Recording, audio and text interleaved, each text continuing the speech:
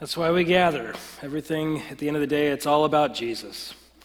We're going to be in Hebrews chapter 3 this morning. If you have your Bibles, I'd encourage you to turn there. If you need a Bible, there are some available on the tables in the back. You can also use your phone, use the English Standard Version is what we'll be using today.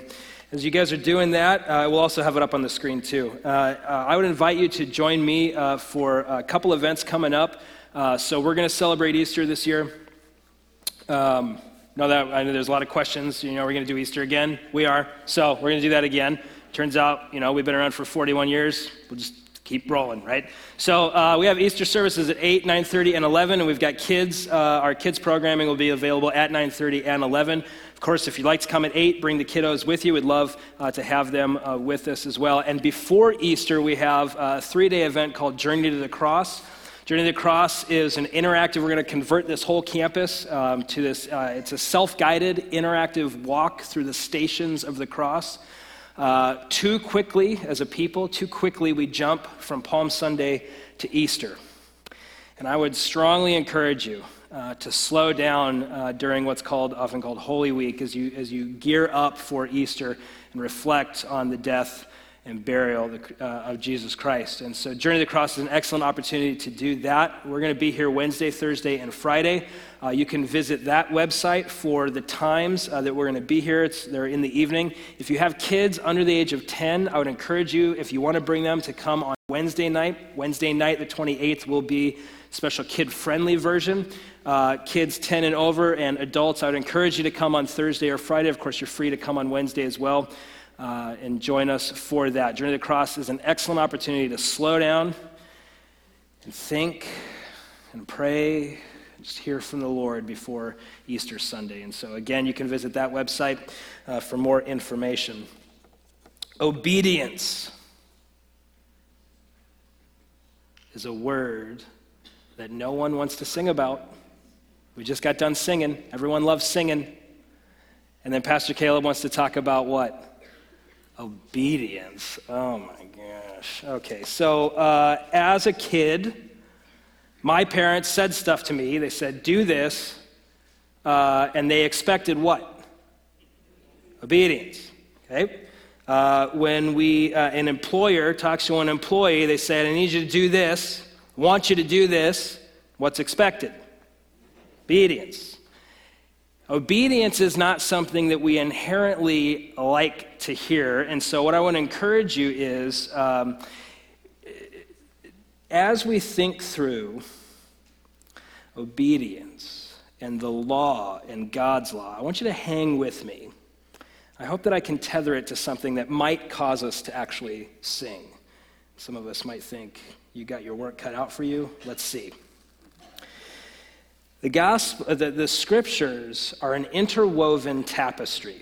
They are a series, the scriptures is a series of thread lines woven together ultimately to point us to Jesus. Now, in my industry, I hear a lot of people talk about the Bible, and there's a lot of interesting ideas as to how to think about the Bible. I've heard people say the Bible is a handbook for life. You guys ever heard anybody say that? The Bible's a handbook for life, like the handbook for your car. But I've looked at the handbook for my car, and it does not work like the Bible works. In fact, when I go to my car, the little dash light comes on and says, bing, bing, bing. I go to what? I go to the handbook. I open up the handbook. There's the light. There's words I don't understand, and I call my mechanic. But if I was inclined to try to figure out what was wrong with my car, the handbook is going to give me step-by-step instructions on how to fix the problem. Am I right? That's how a handbook works, isn't it? That's not how the Bible works. In fact, some of us may have tried this before. We've got a big question. We've got a big problem. Lord, should I take this job? And then we do that thing where we open up the Bible and it says, kill the Amalekites. We say, that's not the job I signed up for. Okay, so it doesn't work like a handbook for life. In fact, I would encourage you not to use the language of handbook for life because it might be misleading. I've also heard people say Bible, B-I-B-L-E, is basic instructions before leaving earth. The dad jokes are thick in the pastorate. B-I-B-L-E, basic instructions before leaving earth. Well, the issue that I have with that is, number one, there are some instructions, but there's a lot of the Bible that's not instructions.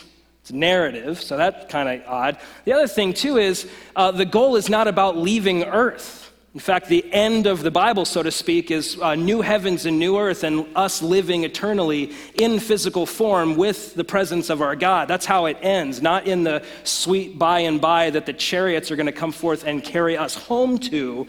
God comes back to earth. Eden is made new. That's the end of the story, and the end of the story is a beginning. And some people say, well, it's God's personal love letter to you. And lucky for me, my name, Caleb, is actually in the Bible. But when I read about Caleb in the Bible, I don't think I'm that guy, because that guy's dead and I'm still breathing. So it's not written, it's not God's love letter to just me. And boy, as Western post-Enlightenment individualists, we love to think that God specifically wrote us a love letter. But also when I read the scriptures, it doesn't read like a love letter. Now, I haven't gotten many, but the ones I hear about don't sound like the scriptures. Some people say, well, the scripture is ancient wisdom. Others say it's about religious devotion. Others say it's a book of law. It's a law book. In fact, there is a traditional way of speaking about specifically what we call the Older Testament, and the way that some people would say it is that it's called the Law and the Prophets, the laws of Moses and the prophets. If you want to think about the Older Testament, Jesus didn't use the word Old Testament. When he talked about the scriptures, he used the language of what? Law and prophets. And nobody gets excited about law, because obedience... But if the scriptures are primarily divinely selected historical moments where God is at work, woven together to create a grander, bigger picture that does not, at the end of the day, point to you or to me, but at the end of the day, points to Jesus, then we can begin to understand how the scriptures weave together. Any isolated, specific portions of the scripture are simply one thread in the grander tapestry that God is communicating to us. Have you guys ever seen a tapestry? I've got a picture of one. A tapestry is what we can put up on the screen. It's a woven story. If you zoom in on the tapestry, you see thread lines running throughout. And if you look at the isolated events in scripture, in isolation, you fail to see the greater point. Have you ever read something in the Bible or heard something that the Bible says and been confused? Talk to me. Yes. You ever open your Bible and you're like, boy, I got to stick to like the Gospels because Leviticus is cray. You guys been there with me? Right? You read like Genesis 1 and 2, you're like, we're having a good time. Genesis 3 and 4, you're like, great time. You're in the middle of Genesis, you're like, I don't even know which way is up anymore. I don't know what's going on. Because there are many times where the Bible is confusing because we have a tendency to look at biblical events in isolation, not as a woven together history. Let me put it to you another way. Everything in the scriptures, God designed to be a part of his tapestry, and there's a ton of stuff that God has done in human history that's not in the Bible. There are a ton of things we don't know about how God has been at work throughout human history. And so everything in the scriptures is selected by God to be there for us to see his grander purposes at work. At the end of the day, the tapestry is all about Jesus. If you read through the Older Testament, one of the feelings you should have is anticipation for a solution. And the Gospels speak to how that solution became manifest in Jesus Christ. Good Friday and Easter are celebrations of that pinnacle, that center of the story.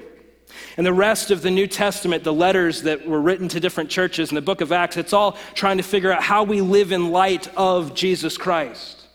And Revelation, the book that concludes the Bible in the way that we read it, speaks to Jesus' return. The Bible is all about Jesus.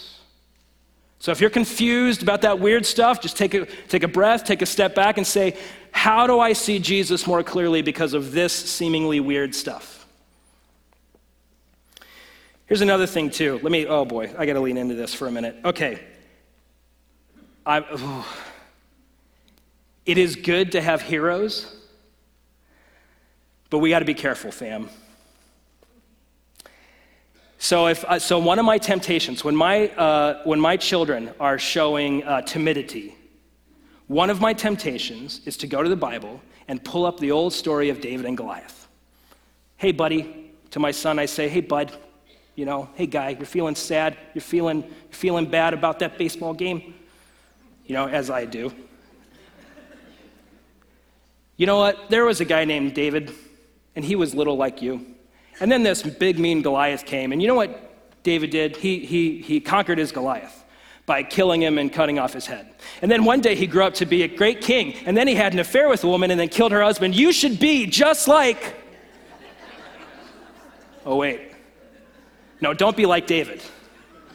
You know who you should be like? You should be like Solomon. See, Solomon was one of the greatest kings in all the land, and when Solomon had one request to give to God, you know what he prayed for? Wisdom. And then out of that wisdom, he got himself 700 concubines and 300 wives. You should be just like Solomon. How about Rahab? Boy, was she faithful. Oh, Daddy, what did she do for a living?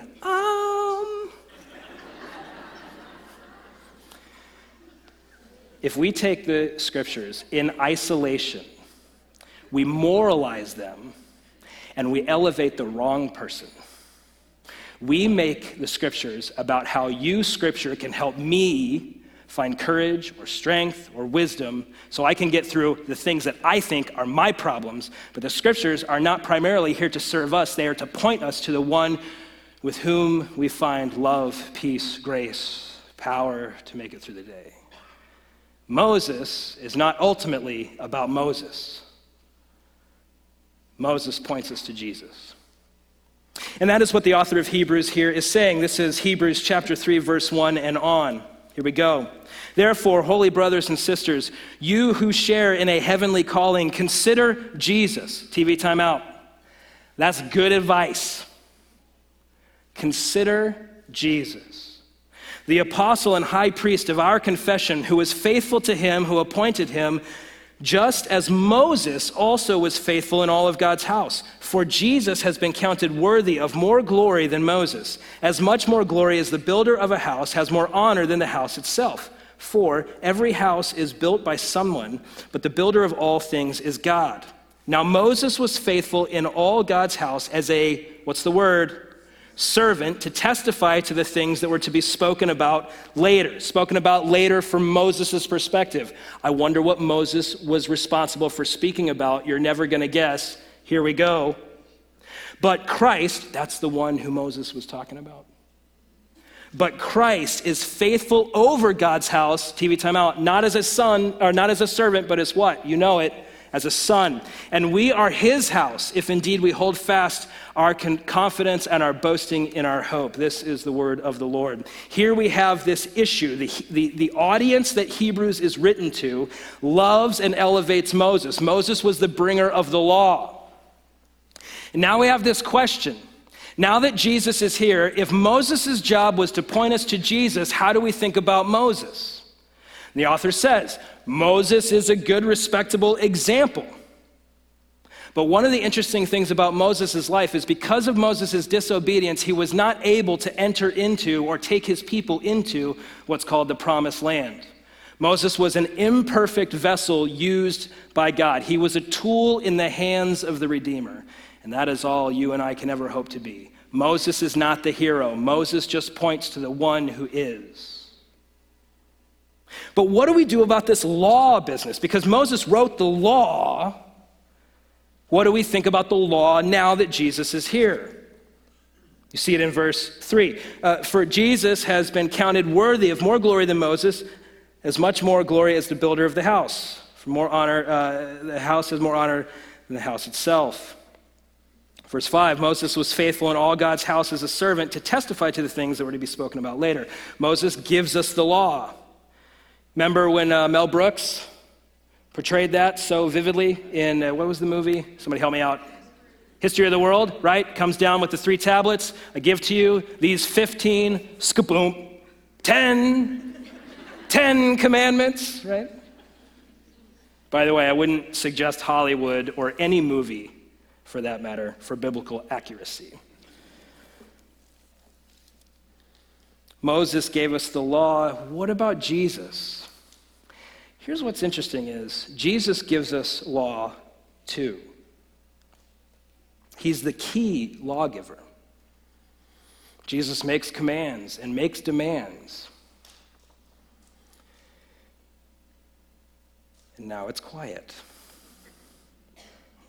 See, we have a tendency to sing about the grace of the Lord, but we generally shy away from trying to think about what the Lord calls us to do and how the Lord calls us to behave and how the Lord calls us to live. We tend to shy away from that, but I want to lean into it for a minute and show you that to not look at God's law is to forget, number one, how relationships even work to begin with, and number two, it will shortchange you in your relationship with the Lord. There's 5 key points or purposes of the law. Number one reason that God has given to us and spoken to us his law, his commands, his decrees, is to show us his righteousness. And there's a song that we sing, and churches around the world sing it to one degree or the other. It's found in the scriptures. Holy, holy, holy is the Lord God Almighty, who was and is to come. Holy, holy, holy. God is, though we are made in the image and likeness of God, God is not like us. God is entirely other and different and righteous and set apart. And one of the things that you come to find quickly as you read through the laws of God is that he is definitely different and better than we are. And we say things like, well, I don't like this idea of a God giving laws. I prefer to think of God as simply loving, like an old grandfather in the sky who just distributes candy willy-nilly and, pays no mind to all of my shortcomings. I prefer to think of God like that. I don't believe in a God who would give law. But you're a hypocrite.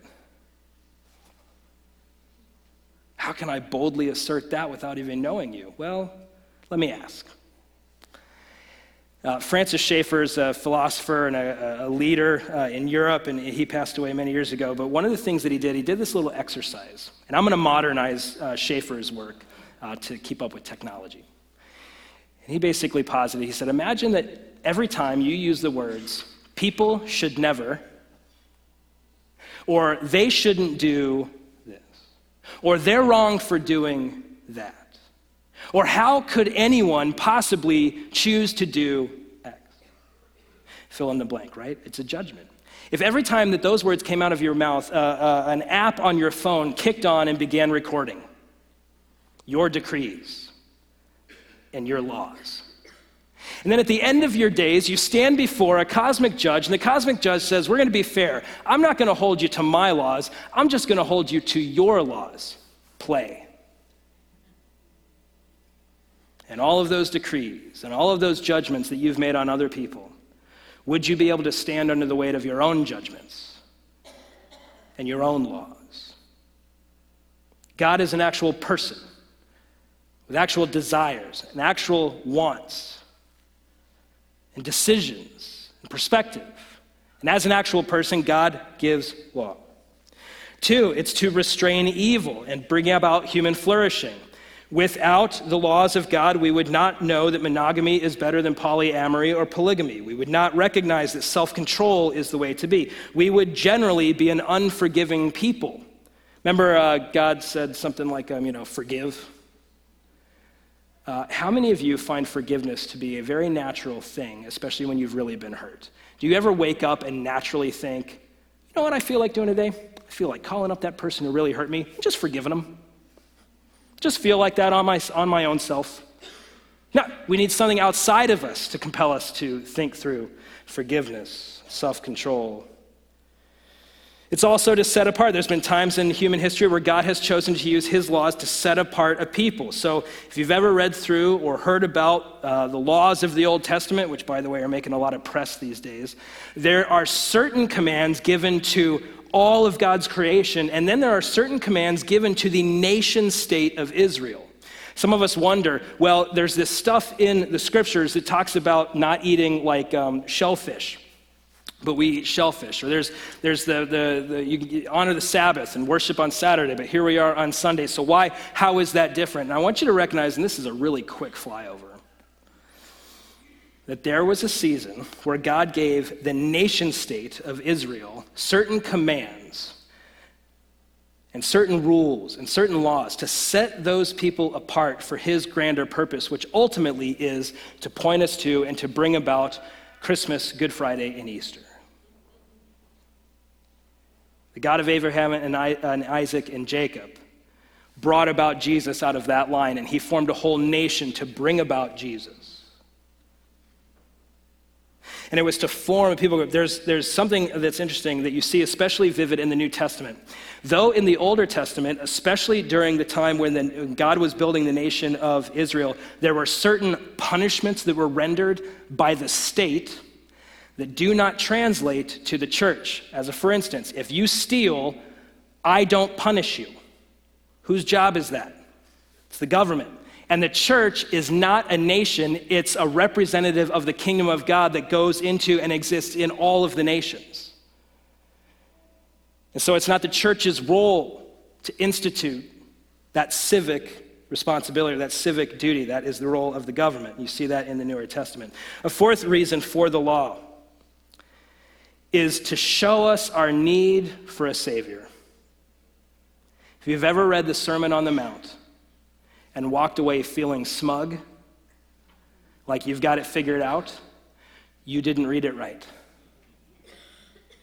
One of the reasons why God gives us his laws is to show us our need for a Savior. And we're all behaving this way, by the way. We are all, in this culture, behaving like legalists. If you were to go to your neighbor and say to your, and I don't recommend this, by the way, but you go to your neighbor and you say to your neighbor, if you were to die tonight, again, don't recommend leading with this question. If you were to die tonight, would you go to heaven or hell? I'll go to heaven. Okay, why do you think you're going to go to heaven? Because I'm what? A good person. How do you know that you're good? Well, you see, underneath that statement, and my self-identification as a good person, is a code of laws, a bunch of boxes that I'm checking. I live up to my own laws. I self-identify as a good person because I'm obeying the laws that I believe make a good person. I want to lean into that for a second. I mean, do you realize how arrogant that is? Man, first pastor calls us a hypocrite. Now he's saying I'm an arrogant hypocrite. This guy's a jerk. Yes. And the way I know that is because the law has shown me my need for a Savior. But let me lean into it. Let's say that being a good person is what gives us right standing with the King of the cosmos, okay? So I'm going to bring out my good person meter. Hope you don't mind. It's actually a thermometer. Okay, do you guys see it? At the top, we've got good, and at the bottom, we've got bad. At the top, who are we going to put at the top? We're going to put Mother Teresa, quintessential good person, up at the top. Who are we going to put at the bottom? We're going to put Adolf Hitler, Joseph Stalin, right? Garth Brooks, we're going to put them. And we walk around, all of us are just walking around with this giant moral thermometer.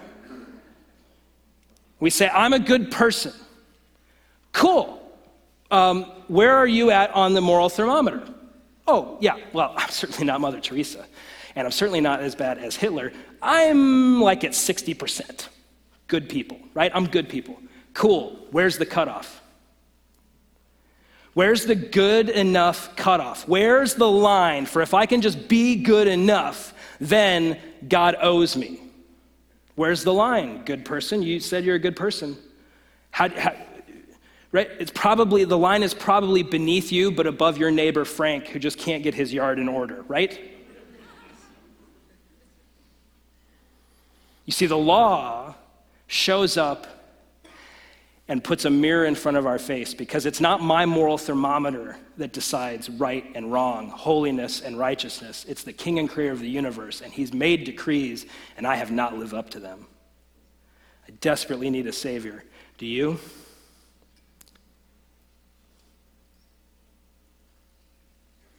Finally, all of this is not for obedience in and of itself. Remember, we started the sermon obedience.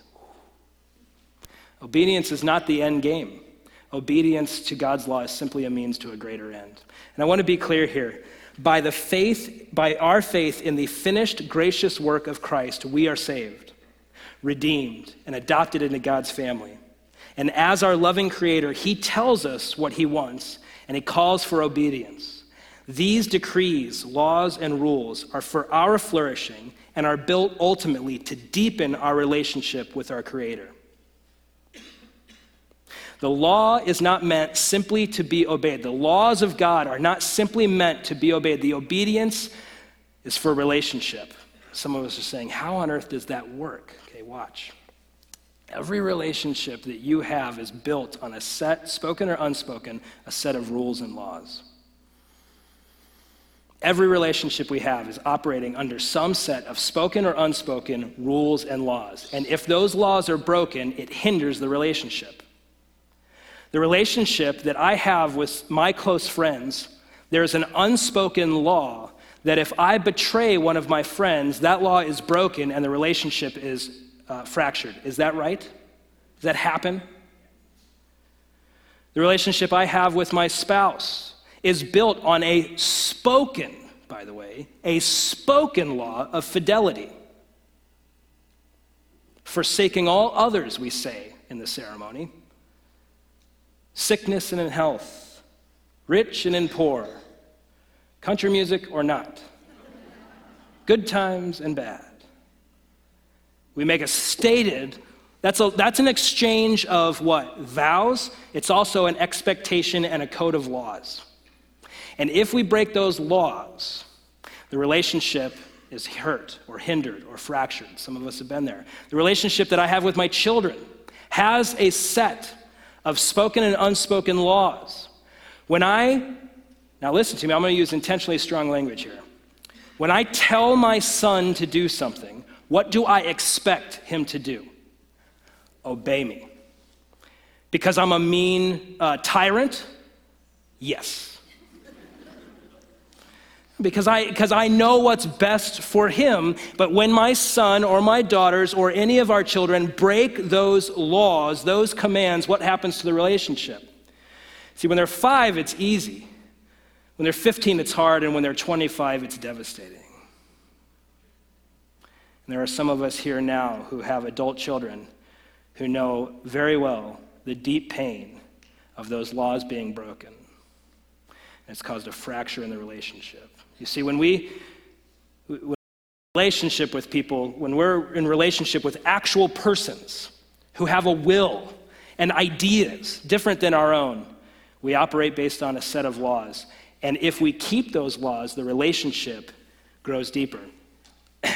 Now, this is going to sound counterintuitive, but let me see if you can hang with me. Without laws in a relationship, we are not free. Without laws in our relationships, we are not free.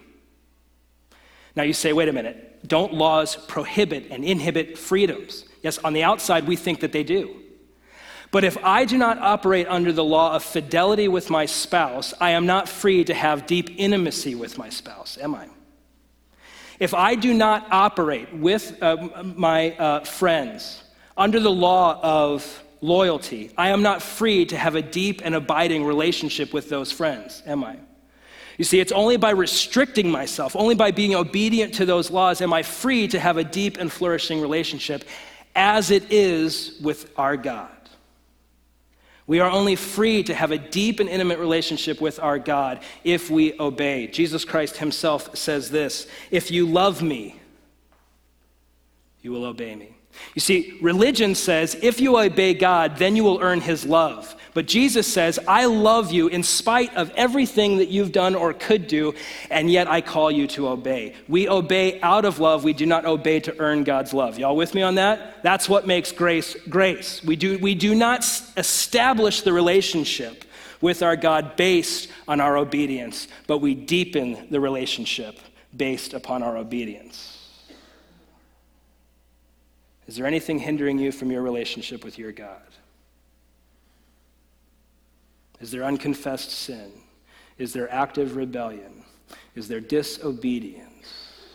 keeping you from a deep, flourishing, and abiding relationship with your God. For some of us, we've not yet believed, we've not yet repented, turning from our sin and turning to God. For others, we've been following him for years, and yet it's grown cold and stale, and we may, upon a time of reflection and a time of confession, see that it is perhaps something within us, an act of rebellion, a secret idolatry,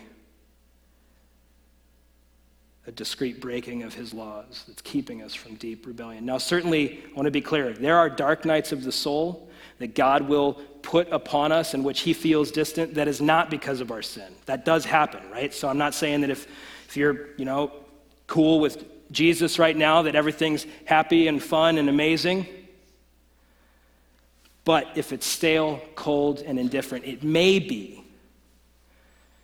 that there's something unconfessed, that there's just something between you and your God. The law is about relationship and about intimacy. And we're going to transition to this next stage, and I want to guide you into this, okay? So when we talk about the law, see, I'm fascinated by this, that the law is given for our freedom for deeper relationship with our God. The imagery that generally, when I think about the scriptures and when I think about the law, the imagery that I have of my relationship with God is usually defendant to judge. Y'all with me on that? You ever envisioned yourself as the defendant and God being the judge? And certainly that's in the scriptures. It says that he judges. There's other times where I envision my relationship to my God as he as the king and me as the subject underneath his dominion. Have you ever envisioned God as the cosmic king and you're just a member of the kingdom? Certainly that's biblical, and certainly that is one of the ways in which we are to understand our relationship with God. But here's one. Remember I said that the law is to give us freedom for deeper relationship? The end of the Bible is a beginning. Remember in Genesis 1 and 2, it says, in the beginning. The end of the Bible is a beginning. One day Jesus Christ will return, and he will make all that which is broken whole again. And we will live with him for an eternity in deep, flourishing relationship. He will be the judge, and he will be the king. But there's an image in the scriptures that speaks to the level of our relationship, and you see it here in Hebrews as well, when it says that we are a part of God's house. Who lives in a house together? Family. When Jesus taught us to pray, he said, Father. But more than that, in the book of Revelation, it's the end of the Bible, which isn't an end, it's a beginning. It doesn't end primarily with a judge or a king. It ends primarily with a groom and a bride. In the beginning of a family. Deep, intimate relationship. The imagery, I know that we've over-sexualized marriage in this culture, so you got to hang with me. But what more of an intimate relationship could God use to describe his relationship with us than a marriage? The end is a beginning. Your relationship with your king, with the judge, with your God, is also one that a bride and a groom experience. His law is love. Would you pray with me?